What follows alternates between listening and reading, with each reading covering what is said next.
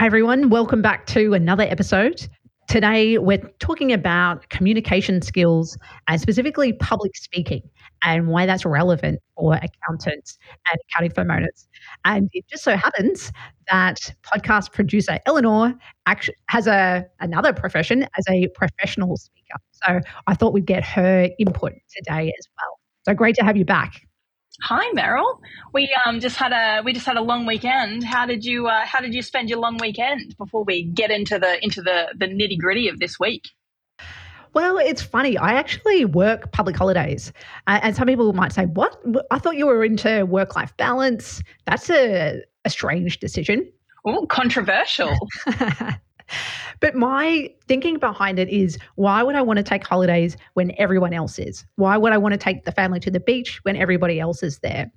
And so pre-kids, I was quite intentional about always trying to avoid crowds. So how can I have my appointments or meetings and not drive in peak hour? How can I go to the gym at a time, maybe at lunchtime or a time when it's not crowded? When I'm surfing, maybe going the dawn patrol session when the pre-work crew is there isn't the best time. And can I go mid-morning when it's only people that aren't working that are there? So that's my approach to public holidays too. So you might remember I talked about taking a trip to Mount Barney in the previous episode. Yeah. And so I took a half day on Friday and I actually took a half day on Monday of this week rather than taking time off when everyone else was. Awesome. Yeah, I really like that thinking, and I think that it's a very different way, I guess, to approach it, because most people would just be like, oh yeah, public holiday, no one's working, so why would I work? But I guess it also probably gives you a nice opportunity to get some, I don't know, deep work, deep thinking time in. Is that another, I guess, added benefit of working on the public holiday? Absolutely. So no one's expecting me to be working. So there's no meetings scheduled. No one's pinging me on Slack. There's not many emails coming through. So I can really get some solid work in, which is great. I mean, now that I have kids, it does take a bit of negotiation because daycare's not open on public holidays. But that's something I've discussed with my partner. And so she takes the kids on public holidays, knowing that we can take family holidays and go on adventures at other times when things are less busy. Yeah, nice. So just a little bit of planning in advance, and it all sounds like it works out pretty well. I think I might have to steal a little of that thinking into my own life, actually. And then on that, when you got to do a bit of that deep work, deep thinking time on Friday, I know you've got a pretty big project going on with Team Up at the moment. So this will fall under your business and career, goals category. Do you want to tell us a little bit about that project and what it's shaping up like? Yeah, so we're doing a website refresh project at Team Up, and I'm taking the lead on that. And it's a fun project, but it's a chunky, hard project. Requires a creative effort and thought, and I really enjoy marketing, but I can do accounting work in autopilot unless it's really complicated, whereas marketing takes a lot of my energy to do well. And some people might ask, well, Team Up's a new business. It's not even a year old. You already had a website that's okay. So why bother with the refresh? I think we've learned a lot about our customers over the last 6 months and need to reposition the website to really hit on the pain points that we're solving. And so that's the main purpose, is it doesn't feel like the website is serving its purpose anymore. And Isaac, who handles sales calls for Team Up, he's the founder, he's having to answer a lot of the same questions. And so our homepage should be answering a lot of those questions, and the content that we're creating should be doing that. So then it turned into a bigger project because we also want to move, for various reasons, we want to move from Squarespace to a different platform. So I researched Webflow and WordPress, and then the freelance designer developer we work with also recommended a different tool called Framer. So then we were down the rabbit hole of, okay, well, we're doing a refresh, we might as well, we're going to move platforms, better to do that sooner rather than later. So let's do that. Okay, that probably means we're going to alter the design as well. So there's a lot of different things to think about. And so I don't know, has it already kind of gotten far bigger than what you originally planned, or did you go into it mostly knowing that it was going to be, I guess, a project of this size? So it has expanded. And I think last time I wrote the copy for the Team Up website and did the rough design work. And then we worked with a designer developer to build it really quickly. And we were really happy with that result. But this time I've got a lot of more different projects on the go. And so I was again going to write the copy myself. But then was just finding it hard. There's more pages, there's more content. I was finding it really hard to sit down and write it myself. So I've done an initial outline of what the sections would look like on the homepage and the other key pages we're building. And I've had a crack at writing the copy, but I was just finding it hard to make progress. So we've hired a copywriter we work with at Bee Ninjas to really refine it and push the project along. And then also engaged a designer developer that we worked with at Bee Ninjas as well once the copy is ready. So I was feeling overwhelmed actually of how am I going to sit down and do this with all the other things that I've got on the go at the moment. And so it feels like a bit of a relief having someone else be responsible for driving the project forward and me being responsible for giving feedback rather than having to manage every element of it.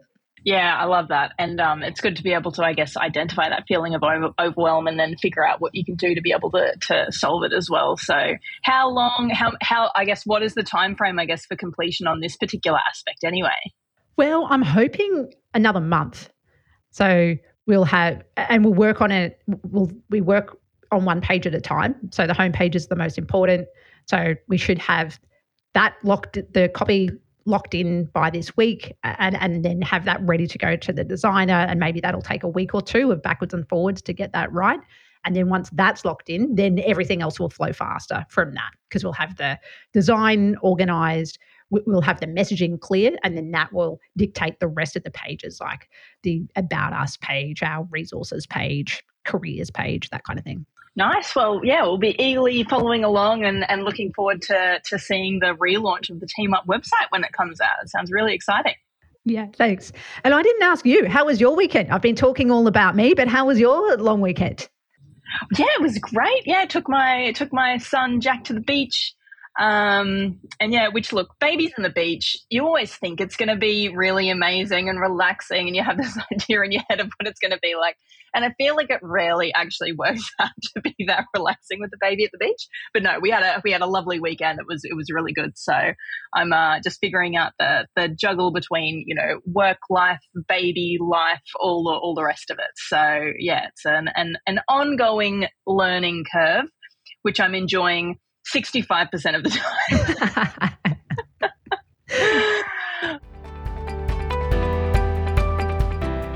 And now a word from our sponsors. This podcast is brought to you by TeamUp, helping you to recruit top Filipino accountants without the ongoing monthly fees. They can source accountants with experience working at US or Australian firms who are familiar with tools like Xero, QBO, and Dext. They can also recruit specialist roles like bookkeeping team leaders who have leadership experience and Australian tax specialists. I recently came on board as an investor and advisor to Team Up, and I love their ethical approach to the offshoring industry where they look after both the accounting firm and the Filipino accountants. Make sure to check out the Team Up newsletter for more content on building top-tier accounting teams in the Philippines. That's at hireteamup.com, hireteamup.com. So this week we're talking all about public speaking for accounting firm owners. And Meryl, I would love to hear from you. Why is it, so I know you hold a really strong belief around this. Why do you think that it's such an important, essential skill for accounting firm owners to be good at public speaking? So I think public speaking is part of your communication skill set. And to be a great accountant, it requires communication because you're working within a team environment often and you're talking with clients.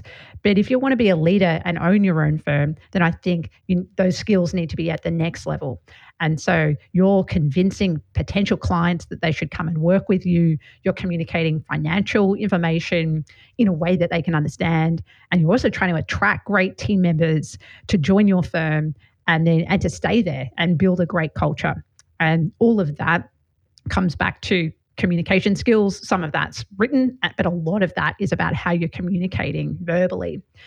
And even if you're not public speaking on stage at conferences, I think it's a really useful skill set as a firm owner. So whether you're communicating to small groups of clients, whether you're getting up and trying to inspire your team to push forward through a busy season or engage with the culture that you're trying to build, I think that it's a really valuable skill set to have in your back pocket.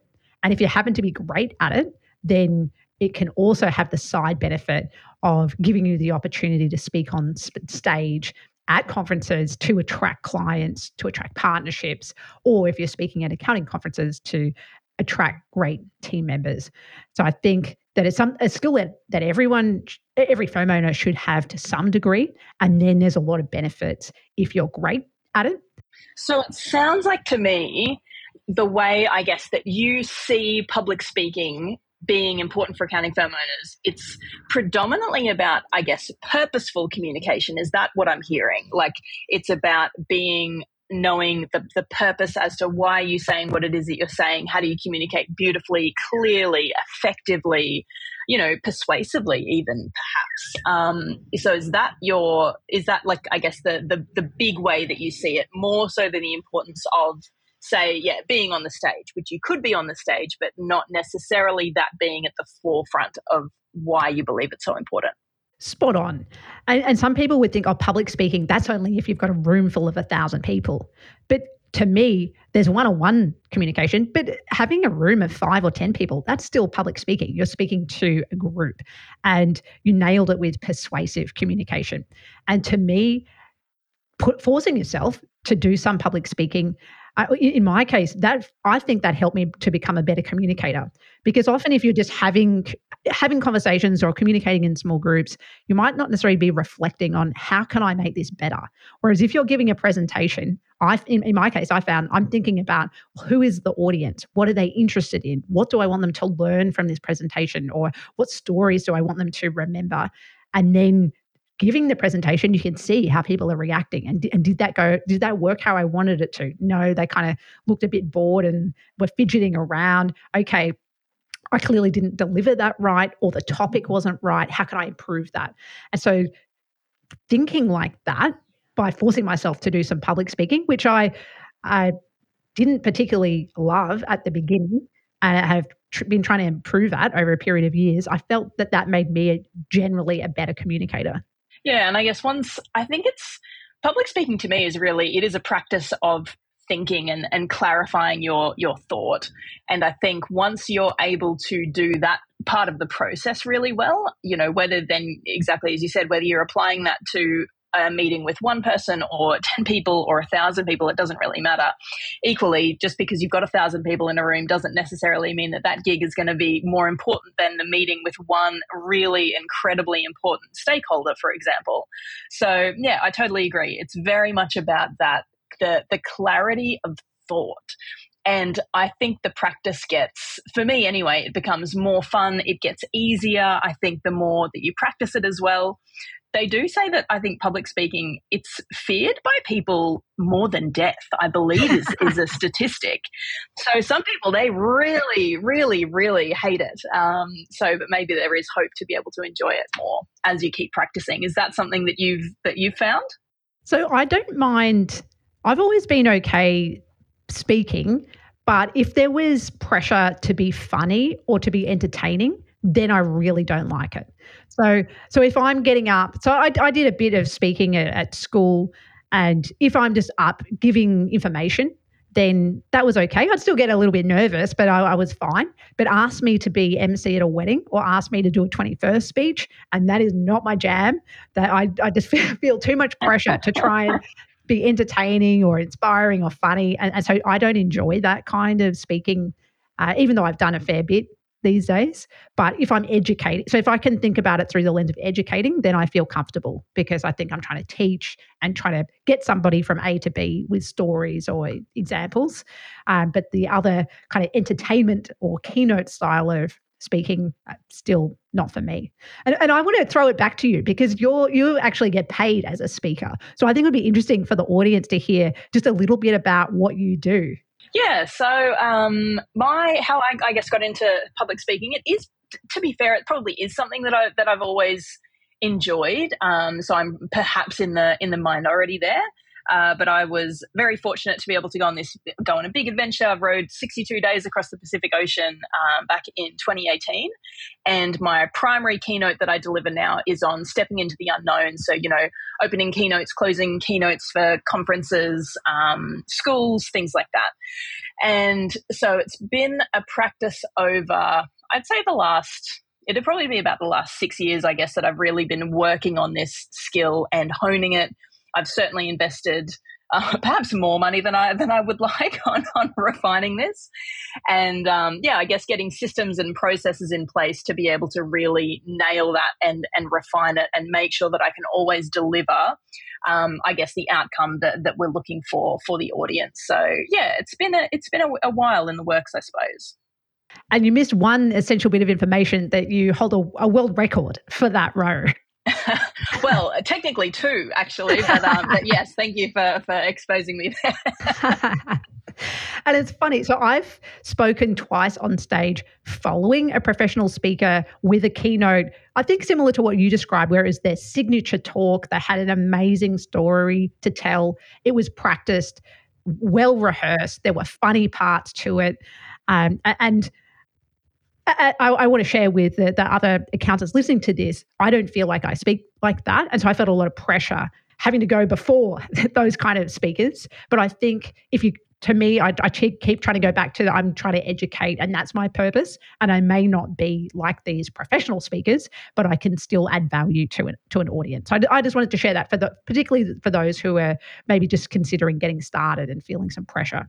Totally. And it's a totally different kettle of fish when you're delivering the same talk over and over. You get to get that feedback as to, when are people laughing? What are they finding funny? What aren't they finding funny? And to be able to keep honing and refining in that way. So I think maybe it's probably a good opportunity now, I guess, to delve into what are those different types of speaking, because I think if it is a skill that people want to get out there and practice, keynotes, is perhaps not the most useful, or it wouldn't make, I guess, good sense to be the place for people to start. But just as you said, it might be a smaller talk, a workshop, something like that, to just be able to, get started. And again, I think if we keep bringing it back to the purpose in refining your thinking and, I guess, communication skills is at the core of, I guess, this entire episode, and is at the core of why are we wanting to practice that skill, I suppose. So we've already spoken about that. We've got, keynotes, there are workshops, there's also hosting panels. And then probably of particular importance, I guess, for our audience for the Lifestyle Accountant Show is also, the sales pitches and demos and things like that.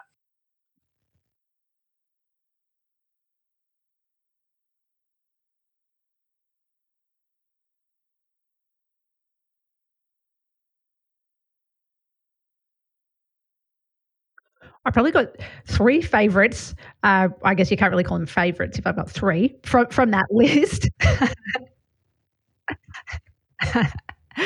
And I think it depends a little bit on your personal preference and skill set. So for me, I really like teaching. And so I spent a lot of time coaching and also trying to run workshops. So I'd say that was how I got started, in small groups, trying to teach something to someone. And I think as accounting firm owners, you could be trying to teach your clients about financial literacy. If you're in a particular niche, you could be getting a group of 10 business owners together, say you're in the health and fitness niche, and bring them together in a room and talk through financial statements or cash flow or whatever it is. And I think that would be a great way to practice, where you're imparting knowledge, but also giving them the opportunity to practice their skills. So that's one. I also find panels a great lower pressure way to get in front of an audience and practice your message and practice communicating. And you can be a panelist where there's a host who's asking you and some of the other panelists questions, or you can be the host yourself. When I first started speaking on stage, I started with the panel option, and that happened by accident. I wasn't intentional about that, but had opportunities to be part of panels. And that was helpful because I knew in advance what kind of topics we were going to discuss. I could kind of prepare myself, but it felt natural. I wasn't reading a speech. I was sharing a couple of minutes of my experience about a particular topic and then also having a conversation with the host and the other panelists. So I enjoyed that and I found that a low pressure way to get involved.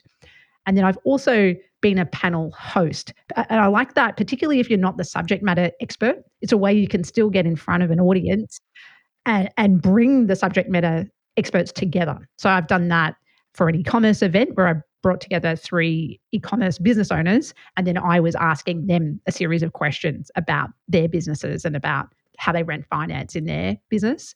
And then I've done the same with an AI topic where I didn't feel like I was the expert, but I brought in some people who knew a lot about AI in accounting, and then I curated that by trying to ask interesting questions that would bring out their knowledge. And that felt like low pressure as well, because again, it wasn't a keynote. I wasn't trying to be funny. Didn't need to tell a story. It was about how can I ask good questions so that someone else can showcase their knowledge.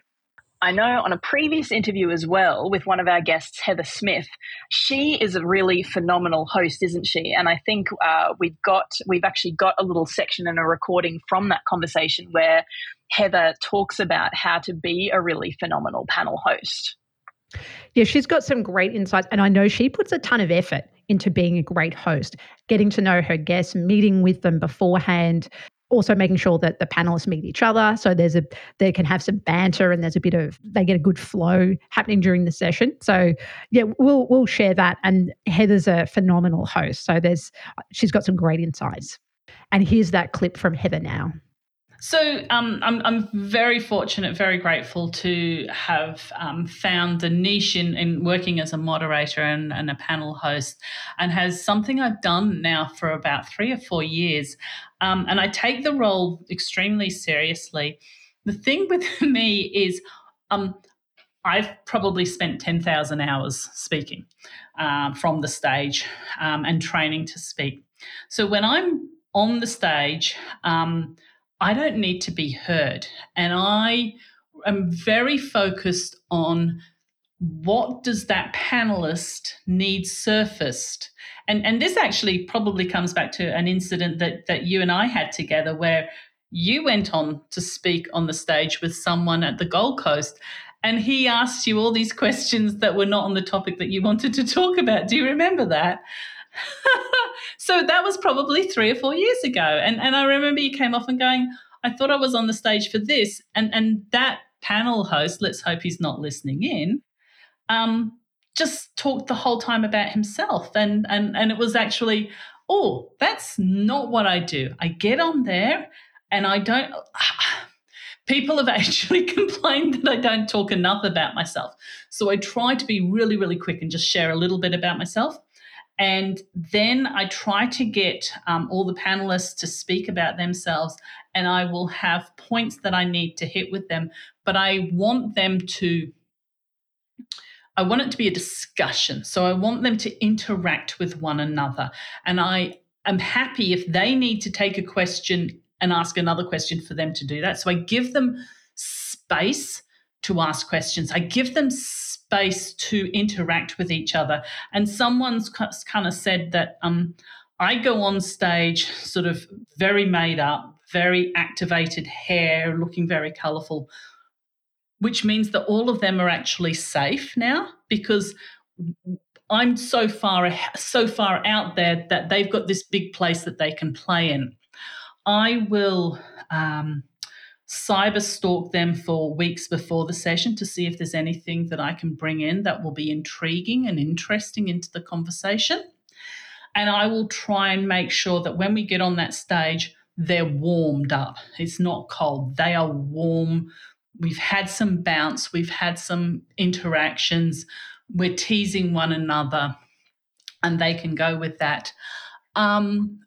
If my role is sitting on that stage, introducing them and then watching the clock and then wrapping up at the final stage sort of with 1 second to go, and they've just bounced off each other, then I've won.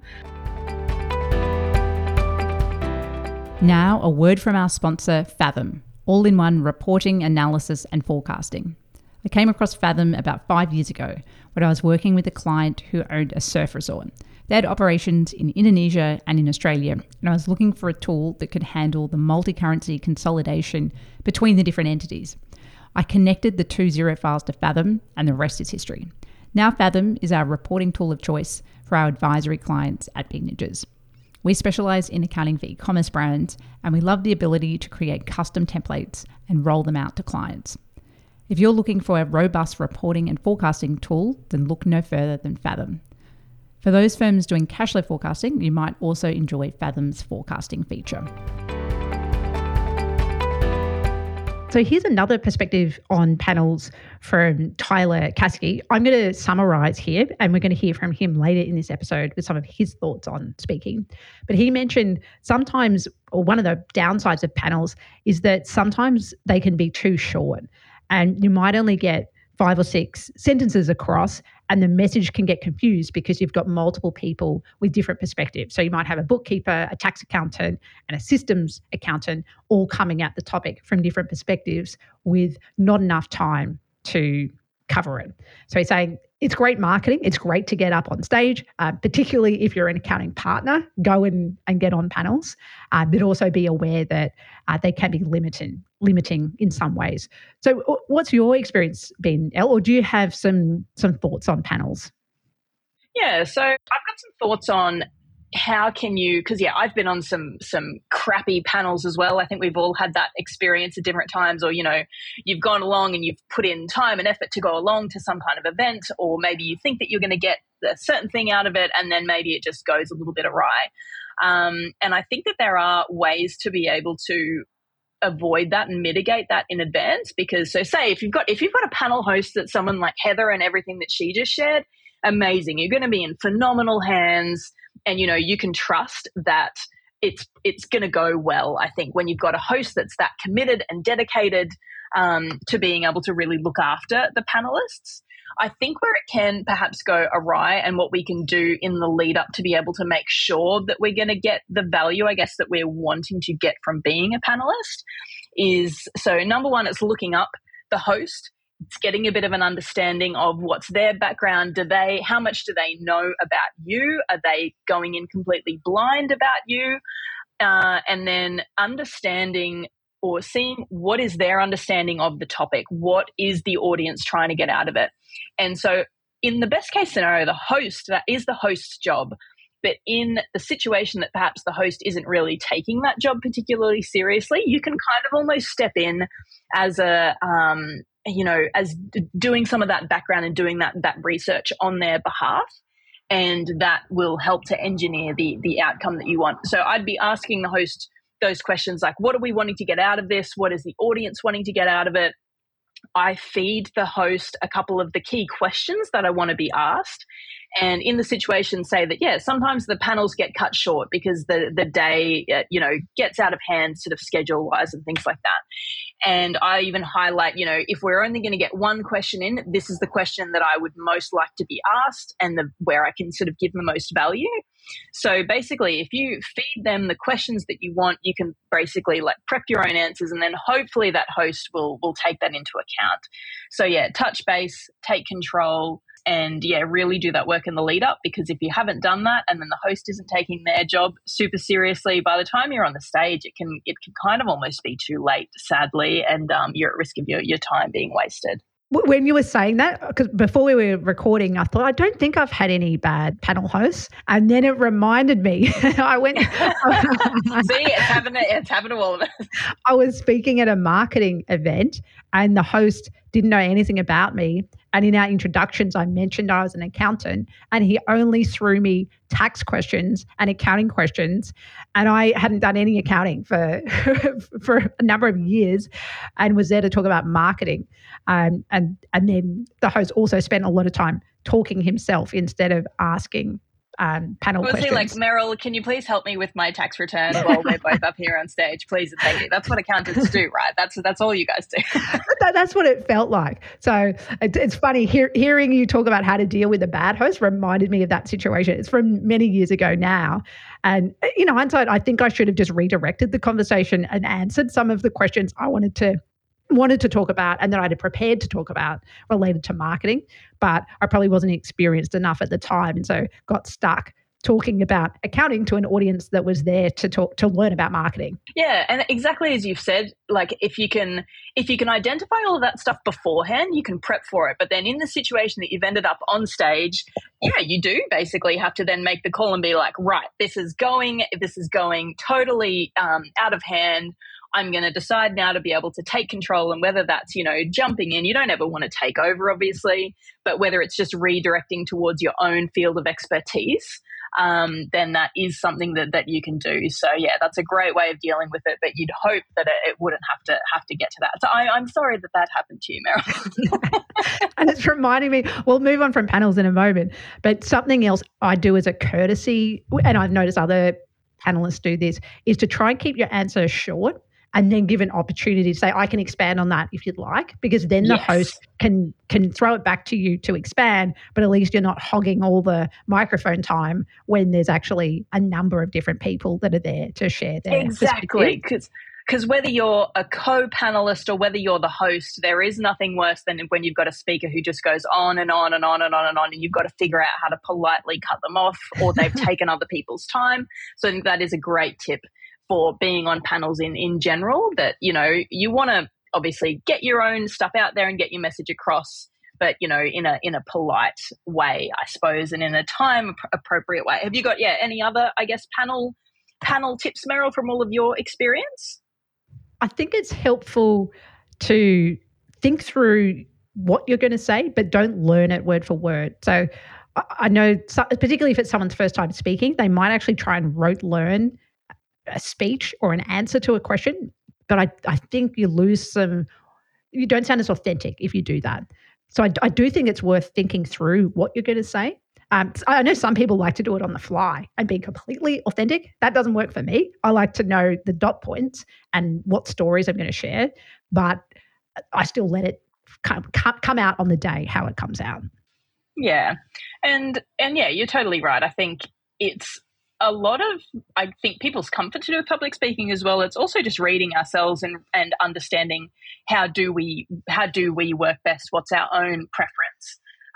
And yeah, I guess where everyone's going to fall on that spectrum of preparedness and spontaneousness, I don't even know if that's a word, speaking of spontaneity, is an important factor to be able to take into consideration that will help, people's comfort factors and levels. So we've talked about some different styles of presenting. Now I'd like to get into giving a presentation. So you might have a slide deck. This might be a keynote or a presentation at a conference. It might be something smaller, like a sales demo with a smaller group of potential clients. I know you create presentations and you put a lot of thought into your process. So if you were to be asked to speak at a conference on a new topic, how would you approach preparing that presentation? Yes. Oh my God, this is just one of my favorite things. I'm excited just to think about it. That's how much of a probably public speaking nerd I am. So my process that I would go through, to create a new presentation is, number one, we've got to understand what is the topic, what are we speaking about, and in order to understand that, we need to have a really good understanding of who is the audience. So I'd be going to the conference organizer, asking lots of questions: who's going to be there, what do they want out of it, what's their problem set, all of that kind of thing, until I feel like I've got a good understanding of this is who the group of people is, because we have to speak to them and to what matters to them. So then once I have that, that's going to help inform what the topic is going to be. And then once the key topic, or I've got, that the topic and some kind of draft title in mind, what I would then go and do is I get a big stack of Post-it notes and a Sharpie. I go to a wall and I put every single thought to do with that topic on a Post-it note. So a Post-it note might have a funny story on it. It might have a statistic. It might have a fact, a reference, a lesson, a learning, anything basically, and just dump every single thing on the wall that I know to do with this topic. Even if I think it's not related, I'll stick it on a Post-it note anyway. So that's phase one. And then phase two is going through and grouping those Post-it notes.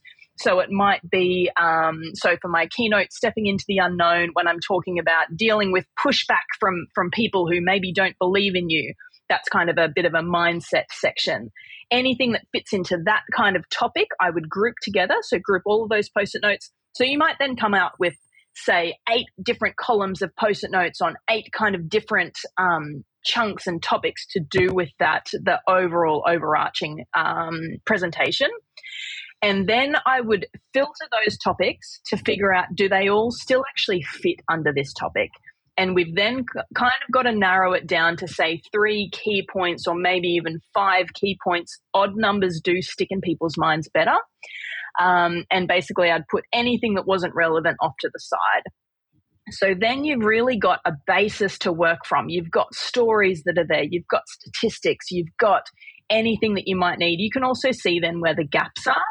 And basically from there, I'd probably go to, Keynote or PowerPoint to be able to do a very first draft and then sort of check it for length and things like that and see where the gaps are. So that is the really, really brief overview of that process. How about you, Meryl? If you had to give a new presentation next week, do you have any, thoughts on how you'd go about that? So I like the point that you raised about knowing your audience and knowing what the organizer of the event wants them to get out of it. I think that's really helpful. I also do a brain dump kind of thing, and then I dot point it out an outline in a Google Doc. And before I get too far, I try and get clear on the title, because I want to make sure that, is my presentation delivering on the title? And that, if you figure out the title, that kind of forces you to get clear about what's the promise of the presentation. I made the mistake of adding the title at the end and then realizing that the presentation is actually a bit all over the place and it's not really clear. What am I trying to achieve? I'm covering too many different topics. So there are probably a few things that I do, and I don't do the slide deck until I've got really clear about the outline in the Google Doc, and then go and create the slides. And I try not to spend too long on the slides. And I usually get someone to help me. That we're lucky, Beanie has a designer on the team. So often I get some help with that to pull them together. Yeah, nice. And of course it depends on, is it something that you're going to be delivering multiple times? How much of a lead time do you have? Are you getting paid, not paid? What are you wanting out of it? Which will also then dictate how much time and effort are you putting into this particular presentation, which of course will fall on a big spectrum. But yeah, to your point about, checking what information and things really fit, I totally agree. And once I've figured out that topic, I check every single, Post-it note or bullet point, and I filter it back through that lens of, does this serve the original purpose? Because if it doesn't, then it, you can keep it off to the side. I've got stacks and stacks of Post-it notes that I haven't used from various talk planning over the years. And it doesn't mean it's not useful. It's just not meant for that particular moment in time. And I think that also makes me feel better as well. If I feel like I've had a really great thought, there's a great saying in speaking, which is the best of you, not all of you. And I think that's a big temptation that we can fall into, that we want to fit everything that we might know about a certain thing into a talk or into a presentation. And it's just simply not possible. Yeah, I love that saying. It's a good one. That was awesome, Elle. We really appreciated hearing your perspective on how you approach preparing to give a presentation. Next up, we're going to hear from Tyler Caskey about some of his thoughts on giving a great presentation and some of the things he considers when doing that. I've found if you can kind of present to a small audience, you should be able to take that and try to do the same flow to a large audience. And I've probably got like 5 key takeaways. Number 1 is like the flow. So, Meryl, you've got great flow. Like you can kind of guide a topic down a path, and you and I have talked a few times, but it's a really important function, especially in sales demos or presenting in networking events. It's not about what you want to say, it's about what that other person can absorb. And flow, in my opinion, is about 50% of it. So how fast do you talk? How emotive are you? How you use your words and pitch up and down? And do you actually generally like the conversation you're having? And then my side, usually like I'm solving like system problems or process problems or things like that. And honestly, I love that stuff. Like I'd potentially do this for free if I won, a couple billion in the lottery. So flow for me is number one. The second part is about keeping it simple and having a very clear message. So I'm a big fan of slides. I typically try to have no more than 10 slides for any presentation. And I'm a big fan of pictures in those slides. I like flow charts. I like connection diagrams. And I really try to present what does this mean for you as a person. On top of the flow, if you've got slides, now you're starting to build in someone's ability to take home some information. So they're like, okay, what does this presentation mean to me? And then the third part, I've heard it been called as signposting, which is tell the person what you're going to say, tell them, and then look back and said, this is what I just told you. And it's unbelievably strong, especially when you're explaining new concepts. So the good example in the slides is we go, here's what we're going to go through today. We're going to go through time and billing. We're going to go through expenses. We're going to go through global invoicing, and then we're going to look at reporting. And then in the middle, you kind of tell them about that function. And at the end, you're probably gone from slides into a system, and then you come back to the slides and go, here's what I just told you. And that third part, so as well as keeping it simple, the third part about signposting really helps people resonate, and it gives them a chance to ask questions, to clarify, and to really understand what those takeaways are. The fourth one, which is my absolute favorite, is talking to people in the audience or talking to people. So I use, if you and I were on a Teams call or a Zoom call of 30 people, I'd remember 5 to 6 names. And I'd be like, John, now I know this applies to you in your role because, you're a new CFO and you're going to be going through a change process. And I'd be like, John, does that kind of sound about right to you? So you start to get some engagement. Now, immediately that it puts that person engaged in the conversation, and it says to other people, like, this is not like a one-way delivery, it's a communicational flow. And then the last one for me is really about like trying to engage the audience with a topic that you are comfortable with and really enjoy speaking on. I get offered a few speaking gigs, like at networking events or online. We did one to RSM Australia last year on Power BI, and that was a Teams call. It was really good interactive kind of session. But like, I love talking about that. I was effectively teaching a bunch of accountants that live and breathe Excel every day about how they could absorb Power BI into their own business. So I'm very careful about the topics I talk on. I'm very careful about the things that I'm passionate about and that I know I can add value in. I'll happily talk about it. But if someone says, hey, do you want to talk about audit compliance or salary awards? I'll probably be like, I can, but it's not going to be my favorite topic. So if I've got like signposting, I've got flow, I've got keep it simple, and then I've got a topic that I actually really enjoy, I typically can get good interaction and good engagement from the audience. They're probably my top 5 tips. Is managing your advisory services sometimes like herding cats? Prepping for a client meeting means gathering notes, financials, goals that clients have shared with you, often which are stored all over the place. There is a better way. Brief is a simple tool that enables you to deliver structured and meaningful advisory to all of your clients. Prior to the meeting, clients are sent a questionnaire via the Brief portal. It's easy to send the questionnaire by tailoring the templated questions within Brief. This makes meeting preparation easier and means you can spend more time discussing important topics during the meeting rather than gathering that information from the client during the meeting. All history, notes, and action items are easily accessible within the Brief portal. So if you're interested in delivering meaningful advisory services to your clients in a scalable way, then check out Brief. That's BRIEFF. Side note, I am an angel investor and really appreciate the team's approach to business and also love receiving their regular investor updates. Yeah, Tyler's got some fantastic, tips in there. I love the stuff about signposting. I think that's really, really useful. I'm going to take that on board. And I think for anyone who's wanting to, continue to practice and hone their public speaking skills. So I feel like I've learned a lot during this episode. And I don't know, I guess, Meryl, to kind of sum up and wrap up, do you have any, final parting words of advice for someone who's wanting to, get out there and do more public speaking and communicating? I'd say get out there and give it a go. So pick one of the styles that we've mentioned.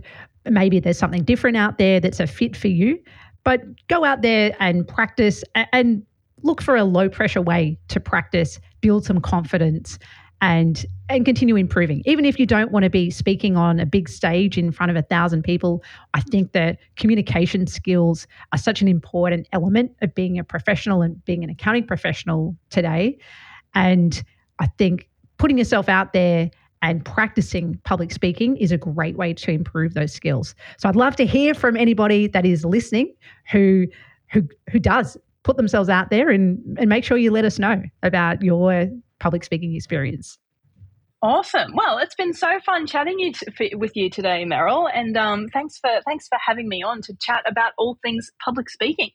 It was great to have you. I know the listeners have probably started to get used to your voice in the intro part of the episode where we're having a little bit of a chat before we dive into the interviews, but it was awesome having you on to share some of your expertise as a professional speaker. So thanks for coming by, Elle. Yeah, awesome. And as always, if you have enjoyed this episode, please head over to ratethispodcast.com/lifestyle accountant. Any reviews, they really help us to be able to get the podcast out there to more people. So, yeah. Awesome. It's so good having you on there to do the plug instead of me. Great having a buddy to do the recording with. Speak to you all again next week.